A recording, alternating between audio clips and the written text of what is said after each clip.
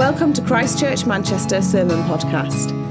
CCM is one church that meets every Sunday in various locations across Manchester.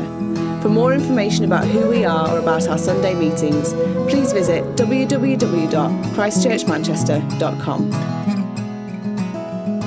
My home is not on this earth. Over Christmas, I was staying at my parents' house, and my parents live in the Lake District, so the true north. And it's very cold. They live in a really old mill house, which the central heating is really ineffective. It's not great. We're walking around with like multiple jumpers, scarves, dressing gowns, hot water bottles attached to our bodies just to stay warm. Anyways, during the Christmas slump, we were having like a picky lunch, you know what I mean, like with the sandwiches and like the bits and bobs. And this really quite pungent ham. And it tasted great, but it was very, very smelly. It was a really weird, smelly ham. To the extent that for the rest of the day, I was convinced that I could smell the ham still. And I put more perfume on, I washed my teeth, and by around 4 p.m, I began to get quite self-conscious that I was actually sweating this ham smell. To the extent that I asked my family members, like, can you smell ham on me? And they were like, yeah, like, what is that? Oh, I don't know. And and then as the evening went on, it got a little bit warmer, the fire was lit, and I began to take off a layer. And lo and behold, as I take off my scarf, this lump of ham fell onto the floor. And I was like, okay. So this seemingly small piece of ham had managed to plague me and those around me for the whole day without me even realizing what it was. So you might be thinking, Beth, that's a bit of a weird, unhygienic story. What are you on about? So if you open your Bibles to Haggai 2, you'll hopefully see why I haven't embarrassed myself for no reason. So let's just get stuck right in. And I'm going to be reading from Haggai 2, verses 10 to 23. So on the 24th day of the 9th month, in the 2nd year of Darius, the word of the Lord came to the prophet Haggai. This is what the Lord Almighty says. Ask the priests what the law says. If someone carries consecrated meat in the fold of their garment, and that fold touches some bread or stew, some wine, olive oil, or other foods, does it become consecrated? The priests answered, no. Then Haggai said, if a person defiled by contact with a dead body touches one of these things, does it become defiled? Yes, the priest replied, it becomes defiled. Then Haggai said, so it is with this people and this nation in my sight, declares the Lord.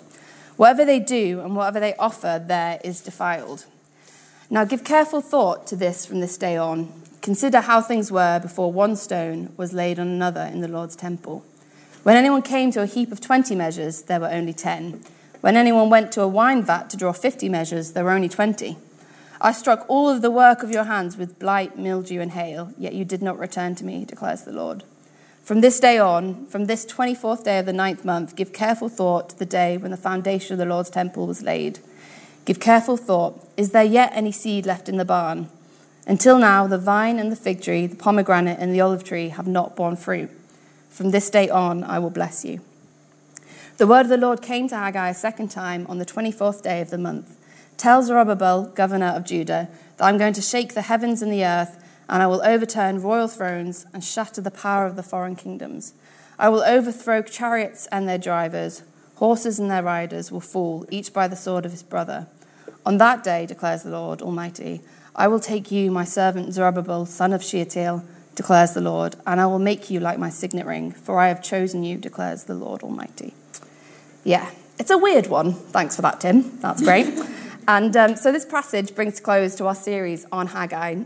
Now, over the past few weeks, we've been hearing from Tim about rebuilding, how Haggai was instructing the people to rebuild through crisis, acting out of obedience, and what to do in the face of disappointment as well. So today, we're going to be looking at what are you building? So to begin with, this passage is telling us that sin spreads more easily than holiness. So in his first analogy, Haggai refers to consecrated meat, holy meat. And in the Old Testament, in Leviticus, God laid out certain rules for how payment could be made for when people sinned. And this involved sacrificing an animal, and the blood of the animal would then cover the wrongdoings of the people. And the people that Haggai was talking to would have understood that this is what he's talking about. So in verse 12, we see he asked the priests if this holy meat will also make other food it comes into contact with holy. And the priests reply, no. He then asks if, in verse 13, if someone touches a corpse and then touches these foods, will the food then become unclean? And the priests say yes. So a person who touches a dead body becomes unclean, and then if he goes on to touch the wine, the olive oil, the stew, that food becomes unclean as well. So the contamination of the dead body here in this passage has a larger, dare I say, infection rate than the holiness of the meat. And the uncleanliness of the corpse has the power to infect its surroundings, whereas the holy meat's power is limited here. So then Haggai drops a bombshell. He says, so it is with this people. He's saying that the actions and the offerings of the people are unclean and they're not enough, basically. So I recently watched a film, which was brilliant but slightly traumatic, called Waves. And I'd recommend it as long as you're in like a healthy emotional state. Like, I wouldn't go into it if you're feeling on the edge. And without spoiling it, the film follows a family with a father who manipulates, controls, and puts a lot of pressure on his son, to the extent that his son, now kind of burnt out and overwhelmed, lashes out with extreme consequences that then ripple throughout like his family and the relationships around him. And the initial bad actions of the father, incidentally, like negatively impact multiple people within the film. And this is kind of similar to what Haggai is explaining here in this verse from 13 to 14. If a person defiled by contact with a dead body touches one of these things, does it become defiled? Yes, it becomes defiled. So it is with these people and this nation in my sight, declares the Lord. Whatever they do and whatever they offer is defiled. The corpse that Haggai is describing here is the unfinished temple. As we saw earlier on in the book, the Israelites have been occupied with building their own houses while the dwelling place of God lay in ruins among them. Like it says in chapter 1, verse 9, my house that lies in ruins while each of you busies himself with his own house. The ruined temple and the dead corpse in this passage are examples of their relationship with God. Everything they're offering is tainted by their sin. Haggai is pointing out the gravity of how our sin affects not only us, but also our output. And this is something that we need to take pretty seriously, because this passage kind of causes us to look at our own lives and ask ourselves, what have we become passive about? Is there sin in our lives that's affecting our offering? The father's unkind behaviour in Waves had the power to contaminate those around him. A small piece of sandwich filling in my scarf made me smell like ham for the day. And as we're going on to see in a few verses' time, the Israelites' disobedience and negligence in rebuilding the temple was affecting their crops, weather, and their health as well. For the Israelites, their sin and inactivity was preventing them from meeting with God. What's more, the holy meat and sacrifices that they'd continuously were offering weren't enough. But as we know in the New Testament, there was one coming who would be enough indefinitely, and that was Jesus. Pretty good. So the second thing I want to talk about is, what are you building? So I'm lucky enough to be an auntie to 2 nephews and a niece, and I love them to pieces. I don't know how many of you guys have small kids in your families, but if you do, you know that while toddlers are great, they can be mini dictators, like adorable dictators, but still dictators. And recently I was playing with some building blocks with my nephew Ezra, and me being a creative, I'm always like, what are we going to build, Ezra? What do we want to make? You know, should we do a farm? And he's like, no, a tower. And I'm like, okay, what about a house or like 3-bedroom open plan apartment? And he's like, no, a tower. Well, okay, fine, tower. So we start building this tower, you know, like laying the foundations, and 30 to 40 seconds in, Ezra's no longer part of the building committee. Ezra has been distracted by something else. And I kind of think, like, what could be more entertaining than playing with your favourite aunt? And it turns out all it takes is a draft excluder. And we'll just leave it at that. So we leave the tower and we move on, not making it anymore. And throughout Haggai, we've seen that the Israelites have been putting their energy and efforts into the wrong things. They've been focusing their attention on their own homes and affairs and not on rebuilding God's temple. And like my nephew Ezra, they've become preoccupied by other things and not working on the task assigned to them. And we see the repercussions of this in verses 15 to 16. Now give careful thought to this from this day on. Consider how things were before one stone was laid on another in the Lord's temple. When anyone came to a heap of 20 measures, there were only 10. When anyone went to a wine vat to draw 50 measures, there were only 20. In some translations, verse 15 finishes with, "How did you fare?" And from verse 16, we can see, not very well. They were coming to their storerooms and finding half or even less than half of the produce that they should be seeing from their crops. And this links in a bit to what Tim was saying last week on dealing with disappointment and expectation. They were coming to the storeroom with expectation and being greeted with disappointment. I wonder how many of us can relate to this. I know I definitely have. I think there are probably times in all of our lives when we've had an expectation of how something might go, whether it be a relationship, a job or career path, a health issue or finances, or maybe your course, and we've been met with disappointment. It's really hard when what you've been building doesn't come to fruition. And we see that in verse 19. It says, "Is there yet any seed left in the barn? Until now, the vine and the fig tree, the pomegranate and the olive tree have not borne fruit." I bang on about this all the time, so if you don't know, I would be surprised. But I'm from Guernsey originally, which is a small British island off the coast of France. It does exist, look it up. And I loved growing up there. It was like a beautiful place. It was my home, and I think its unique culture is still a big part of who I am today. And when I was 12, my family felt that God was calling us to move to England, to Cumbria, to plant a church there. And for us, like small Southern Islanders, it was a big move. You don't leave the island. That doesn't happen. And it meant saying goodbye to our family and our friends and our community. And it was difficult. And when we first arrived in England, things weren't easy. There were complicated dynamics within the church plant that we'd come here to build. And we ended up moving on probably about two years in. And we had an expectation of what our lives would look like when we moved to England, and it wasn't the reality. And I think to an extent we were disappointed. And when we face those times of disappointment, it can hurt. It really hurts, and it can be difficult. But I learned as I went through that disappointment isn't the end of the story. Through all of it, God was still there. And in verse 19, "Until now, the vine and the fig tree, the pomegranate and the olive tree have not borne fruit. From this day on, I will bless you." This verse kind of combines the both of them, the disappointment and the hope. And there are blessings in the here and now, even during the disappointment. And there are future blessings to come. As Tim said last week, our future is better than our past.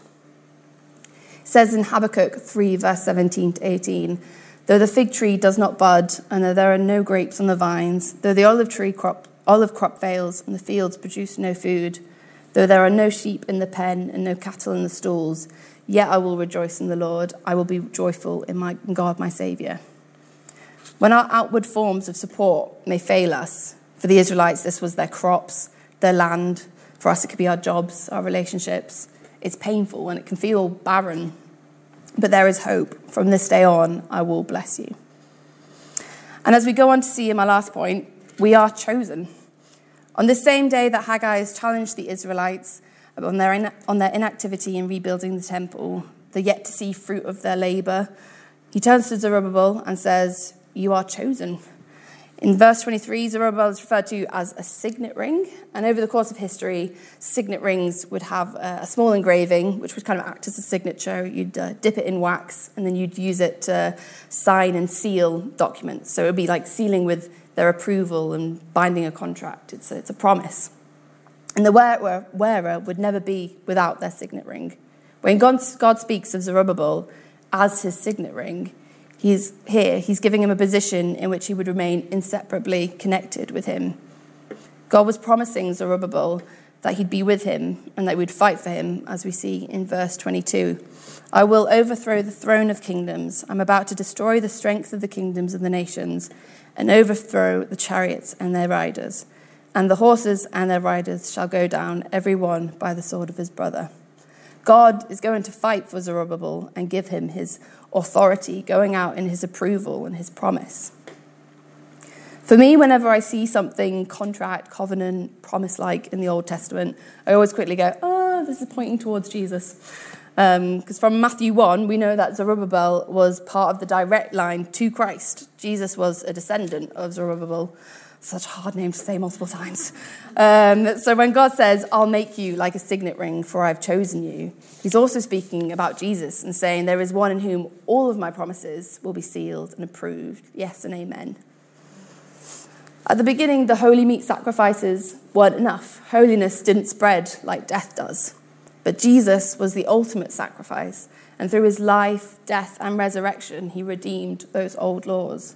In Mark 5, we see a chronically ill woman reach out and touch Jesus' robe. I think verse 27, when she heard about Jesus, she came up behind him in the crowd and touched his cloak because she thought, if I just touch his clothes, I will be healed. Immediately, her bleeding stopped and she felt in her body that she was freed from her suffering.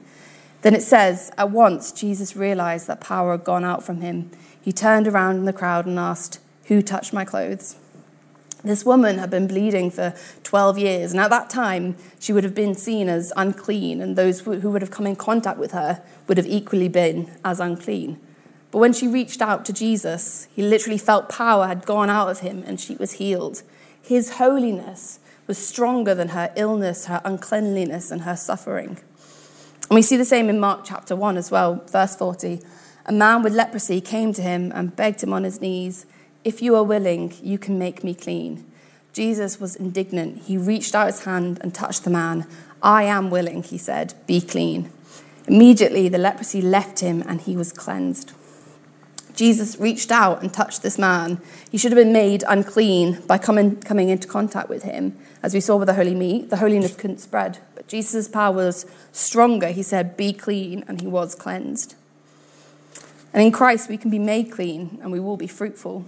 As it says in Ephesians 1 verse 4, for he chose us in him before the creation of the world to be holy and blameless in his sight. The Israelites, because of their apathy, they weren't being fruitful, and this led to disappointment. But now, because of what Jesus has done, we are fruitful because of him. Jesus says in John 15, I am the vine, you are the branches. If you remain in me and I in you, you will bear much fruit. Apart from me, you can do nothing. What we can learn from Haggai, and what I've kind of been learning the last couple of weeks, is now in the light of what Jesus has done for us, it matters where we put our energy. Apart from me, you can do nothing. We need to prioritize God in our lives. It's an active pursuit. I've been asking myself something I've been really challenged by is like, what am I building? Where am I putting my energy? But we're not alone in this. In 1 Corinthians 3 verse 9, it says, for we are co-workers in God's service. You are God's field, God's building. The Holy Spirit is our helper. He's working within us, and we are now his holy temple and his dwelling place.